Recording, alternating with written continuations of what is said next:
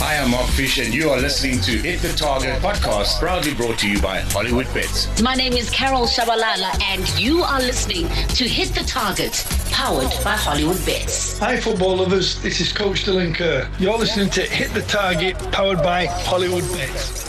Hit the Target podcast. Hello and welcome to Hit the Target podcast, powered by Hollywood Bets. I'm your host, Deshaun, and would be in studio today is the dream team. Of course, I'm talking about Mark Shedam and Ayanda Vezi. Gentlemen, welcome. Good morning, team. Thanks for having us, Desh. Greetings to our listeners at home. It's good to be back again to this beautiful platform. Yeah.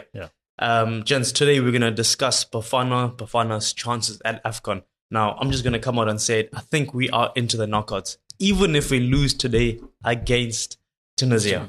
We're not going to lose. Just pray for Tunisia today.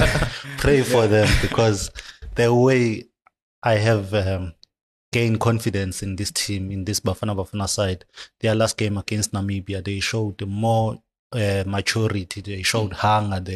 They learned from their mistake in the opening game against Mali. Yeah. So they stood up to the occasion, and then they delivered what was expected from them, and which makes them to be like in a good place to qualify for the knockout stages, of which I think we're gonna qualify eventually. Because I was looking at Tunisia, their last two games.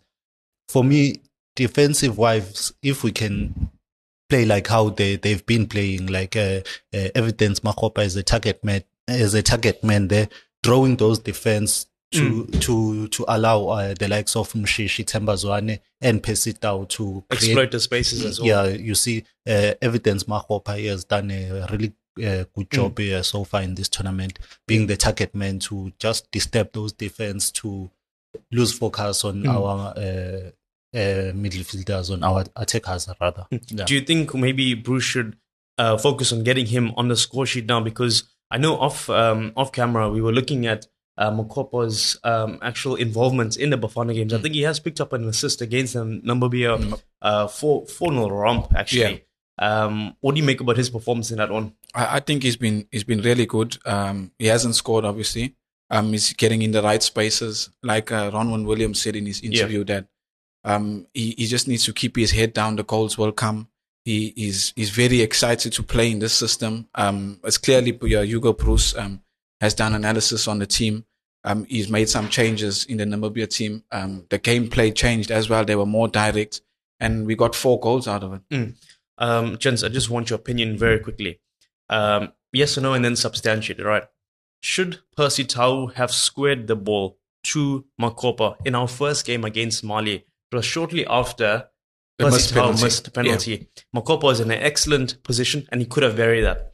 Yes, I think he should have, but then he just missed the penalty, so he wanted to redeem himself, you know. But I think if he should have scored that ball to Makopa, that will also be like, okay, you missed the penalty, but you were able to come back and you provided an assist. You played for the team. Yeah, you know. So I think that game against Mali, I think the team learned their mistake when they sat down and do analysis. Sure, they said A, B, C, D. We must avoid doing these kind of mistakes going forward. Maybe it was just nerves that got the better of the players. We don't know. Yeah. But at least we saw in the next game that there was change. There was more positive in the team. They were going forward more. They created more. And Mshishi getting 2 goals, I think that's also a huge bonus for the team, because that also boosts him up as well for the next game and obviously into the next round. I think it was goal number 9 and 10 for him in the national setup. But I just want to ask you again, should he have squared the ball to Makopa? Because Makopa was kind of in an open net situation. Are you talking about Zwane or Tau? Zwane's second goal. So Vesi says Tau should have squared the ball in the first game. I want to ask you, should Zwane have squared the ball to Makopa in the second game? I think if he didn't score, we got a case for it. But seeing that Makopa's getting in the right spaces, which is very good for him, and I think he should just continue with that and go on. I think his goals will come, and Look, I actually kind of disagree with both of you, gents. I think as a striker, you need to be getting goals. I think as we go into the knockout stages of the tournament, we need a striker that we can rely upon, because if Makopa finishes the tournament without 0 goals. No, but look at the role that he plays. Yeah. he draws those defense. So the defense, they're focusing on him. So that allows Themba Zwane and Pesitao to be like free, to be free there because the backline is focusing on Evidence Makgopa. So when Makgopa like moves, he creates space for Tau to come in, be the striker there. So it's like Makgopa is playing a false nine. Yeah. In that, I think that just shows more maturity in his game, like his understanding of the game, the task that his role of the game that Hugo Bruce wants him to do. If he's not getting amongst the goals, be in the right spaces at the right time. If something happens, and if not, create the spaces for the oncoming players like Zwane and Tau coming through. And this is what we call teamwork. He doesn't play for himself to take the spotlight to shine. Yes, we were praising about Themba Zwane and Pesitao for scoring, but the impact of Evidence Makgopa that he done in that game, he also deserves credit there because the spaces that he created for those players, because he draw the attention from the defense. And then the defense, they forget that there is Themba Zwane, who's a danger man there. 100%. Because even if you look at Zwane's first goal against Namibia, he kind of had like 5 meters on everybody. You know, that ball from, I think it was Morena, if I'm not mistaken. From the right, the right back. Yeah. He played the cutback, the 45, and Zwane was pretty much unmarked. And it was because Makgopa had taken that 2 defenders with him to the byline. We mustn't forget that good players create these chances as well. Okay. What Makgopa taking it, Zwane, what the caliber of player is, he creates these sorts of situations to get these chances. And if you have players like Abu Pesitao and Themba Zwane in those areas, you know that when there's an opportunity, they're going to score. So we don't have to put pressure on Evidence Makgopa that he must score a goal because he's doing the job that the coach is telling him to do. So let me ask you, gents, this.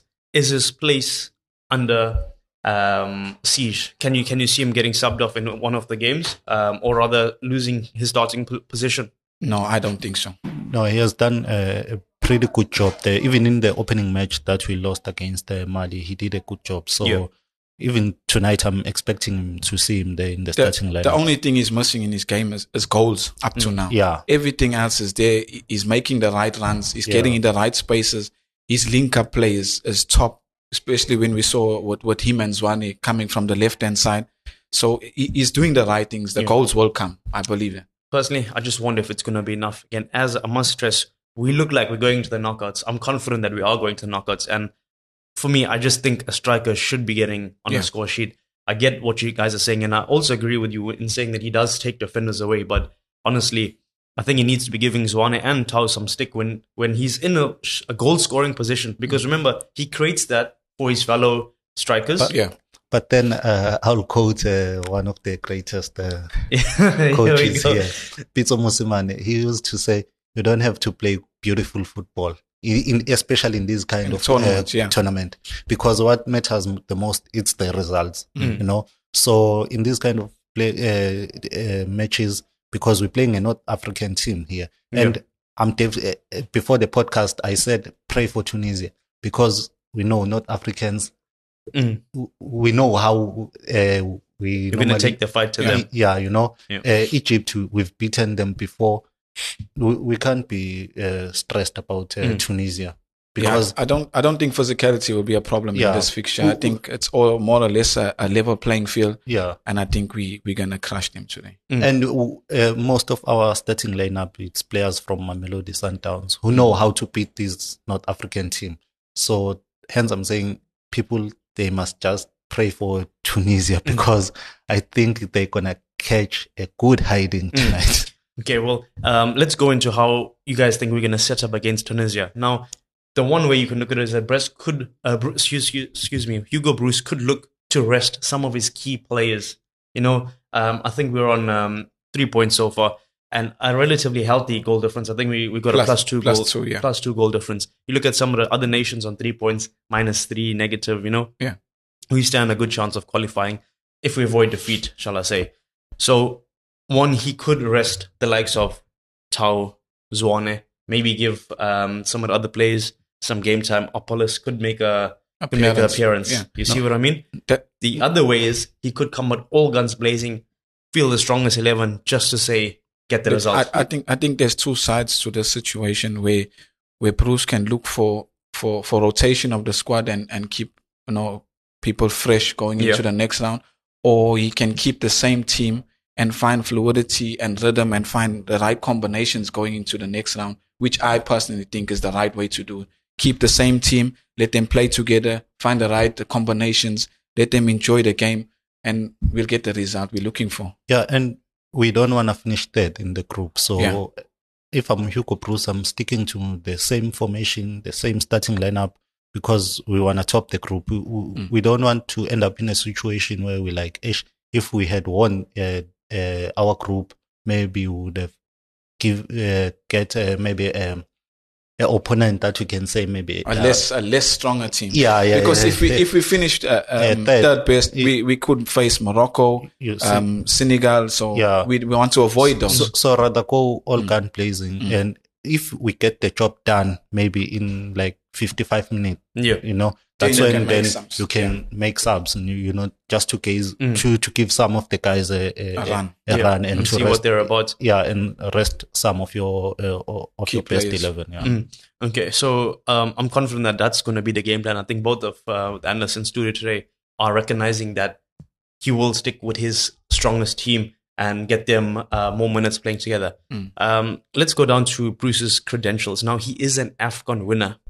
And after the opening day defeat against Mali, he did come out and say they must just go on and play like they did today. So he was happy with the team, even though we were defeated 2-0. And I agree with him up to a certain point, because in the first half, I really felt we had the better.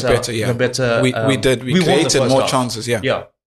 Second half, they take Basuma off, quick fire double. I think in the first game, if Tau scores the penalty, the game's a totally different, different game.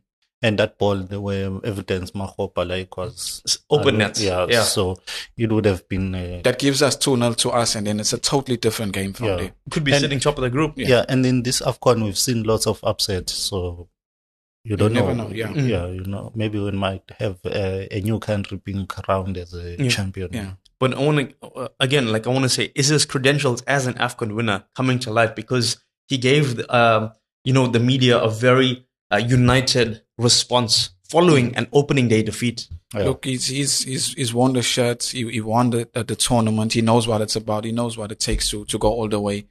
He's a winner, and seeing that he's so confident in the team, saying that they just need to continue, which means they're doing what he wants them to do.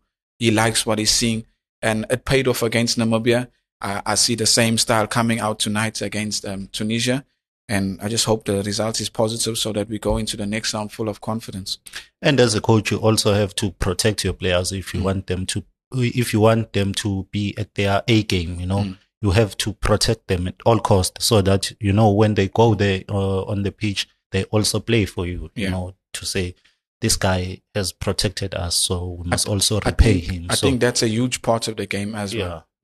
Because as a coach, if you don't protect your players, even at a club level, if you don't protect them, they don't play for you, and then you lose your job. So simple as that. That's a good point. So you think he does have the dressing room on his side then? I think so. I think we got a good track record with Hugo Bruce. I think it's 1 loss in 11, something like that. Yeah. So I think they know him well. They know what he wants, and I think they are playing for him. Yeah. Yeah.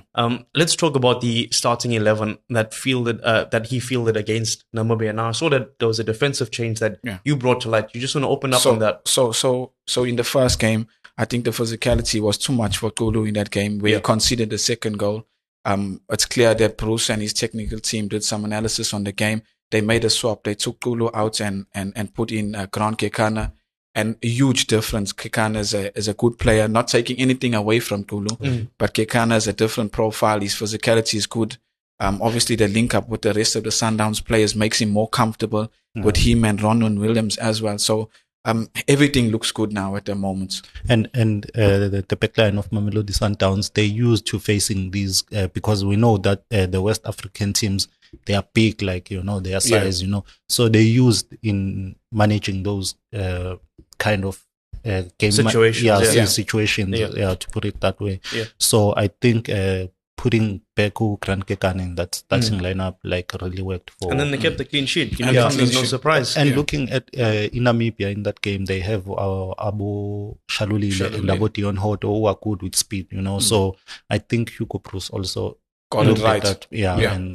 Okay, let's focus on a selection of the squad. Ahead of AFCON, because I know I was very vocal about the number of players that I thought should have been in the team. Yeah. And right now, he's proven me wrong because, well, I'm saying this on the basis that we qualify for the knockout stages, which I think is pretty wrapped up. Yeah. So he's proven me wrong. Gents, I want to ask you, do you think he's made the right squad selection for maybe the type of game plan that he had ahead of the tournament? I think there's a lot of talking points concerning the team selection. I think we all have the same shout for Kaniso Mayo, Tembankosi Lodge, my favorite, Patrick Masungani. So I think, but like you said, they qualified. Yeah. He's proved us wrong. Yeah. But it would have been nice to have those players just so I think the group will be more confident as well, because Temba's one, we know how good he is, what he does for the team. If he has to get injured, who do we replace him with? That's the biggest talking point. I think the striking situation is fine. Playing down the wings is fine. Maseko was top. Tau was top. Yeah. So I think it's just the creative side. I know Zwane is a good player, but how much minutes does he have in him to go all the way? Yeah, I have to agree with Mark on that one. Maybe Lodge, maybe him being there also, he's got the experience of AFCON, But with Hugo Bruce, I remember when he won the AFCON with Cameroon. He got the same criticism that we're giving him. Not the strongest 11 on paper. Yeah, and they delivered, So, yes, we lost the opening game, and then they come back, and then they won the match against Namibia.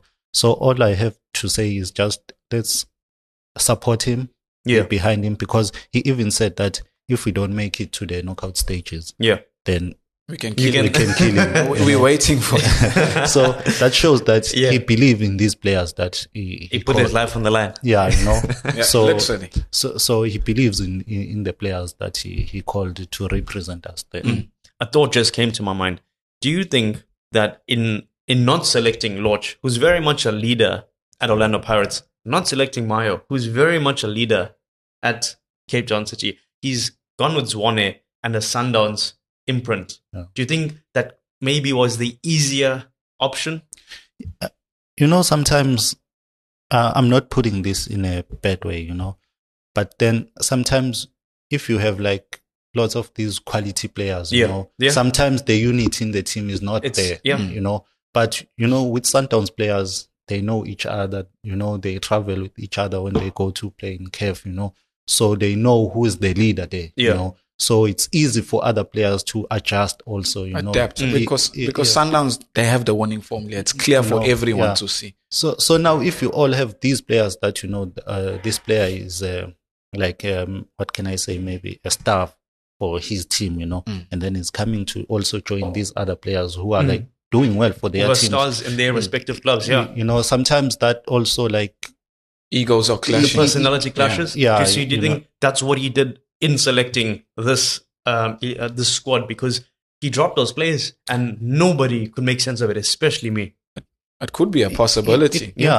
That's something that's coming to light. That's and I just thought about that right now. Yeah, it could be, because sometimes I'm not saying that these players have bad attitude and what, but looking at the coach, maybe he thought maybe no, in order for the team to succeed, let me maybe bring these players. And it's also one thing we mustn't forget, that he's with the team all the time. He's with the players. He goes through all these preliminary rounds, training these players. So he knows what he wants. He knows his game plan, and he looks at these players and he picks them according to how he wants to play and how he wants to do things. Because we know that we have a large group of good players in the country, and having them all together might be a ego. Personalities clashing. So going there, maybe he's got a well balanced. He's already nipped these issues in the bud. Sundowns captain Ronald Williams is there, Bafana captain. So it's all working out for him now. This one. Okay. And remember, when in our opening game also, the penalty there that Percy Tau missed, there were like many players wanted to take that penalty, you know. So that also like shows you what he was trying to avoid also, you know. Just now you have Lodge and Mayo and Tau. Everybody want to take the penalty. You see, yeah. And also look at, I'll make an example of Ghana. Yeah. You know, when they were knocked out in the tournament, the fans were angry at the Ayew brothers, saying they think this is their team, you know. They were saying the coach should have given other players who were sitting on the bench an opportunity to go and represent the country. But the Ayew brothers failed the nation, you know. So you don't want those kind of vibes after you failed in the tournament, you know. You still want the players to be like mentally strong and fit, you know, because us as fans, we criticize anytime when we feel like we want to say something. Yeah. No, I hear you. Well, against Tunisia, we are going to face the third strongest opponent on the African continent. You know, I think Morocco leads the FIFA rankings, and then it's Senegal. And then it's Tunisia. So, you know, it might not be the easiest game on paper, but I back the boys. I'm not shaken. I'm with that. And I think the difference with us, I think we're gonna come with the Kasi flavor today. That's the difference. They can come with the best defensive unit and the way they want to play, but I think our flair today would be the difference. And I've said this before, and I'll repeat to say it now.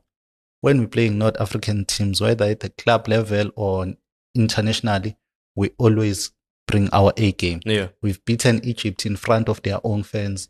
We've beaten their team Al Ahly in front of their own fans. We had Morocco, Morocco, you know.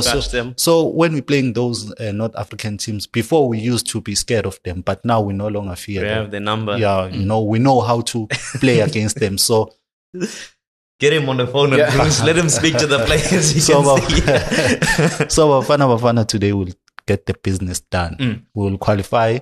We won't need any calculators to say.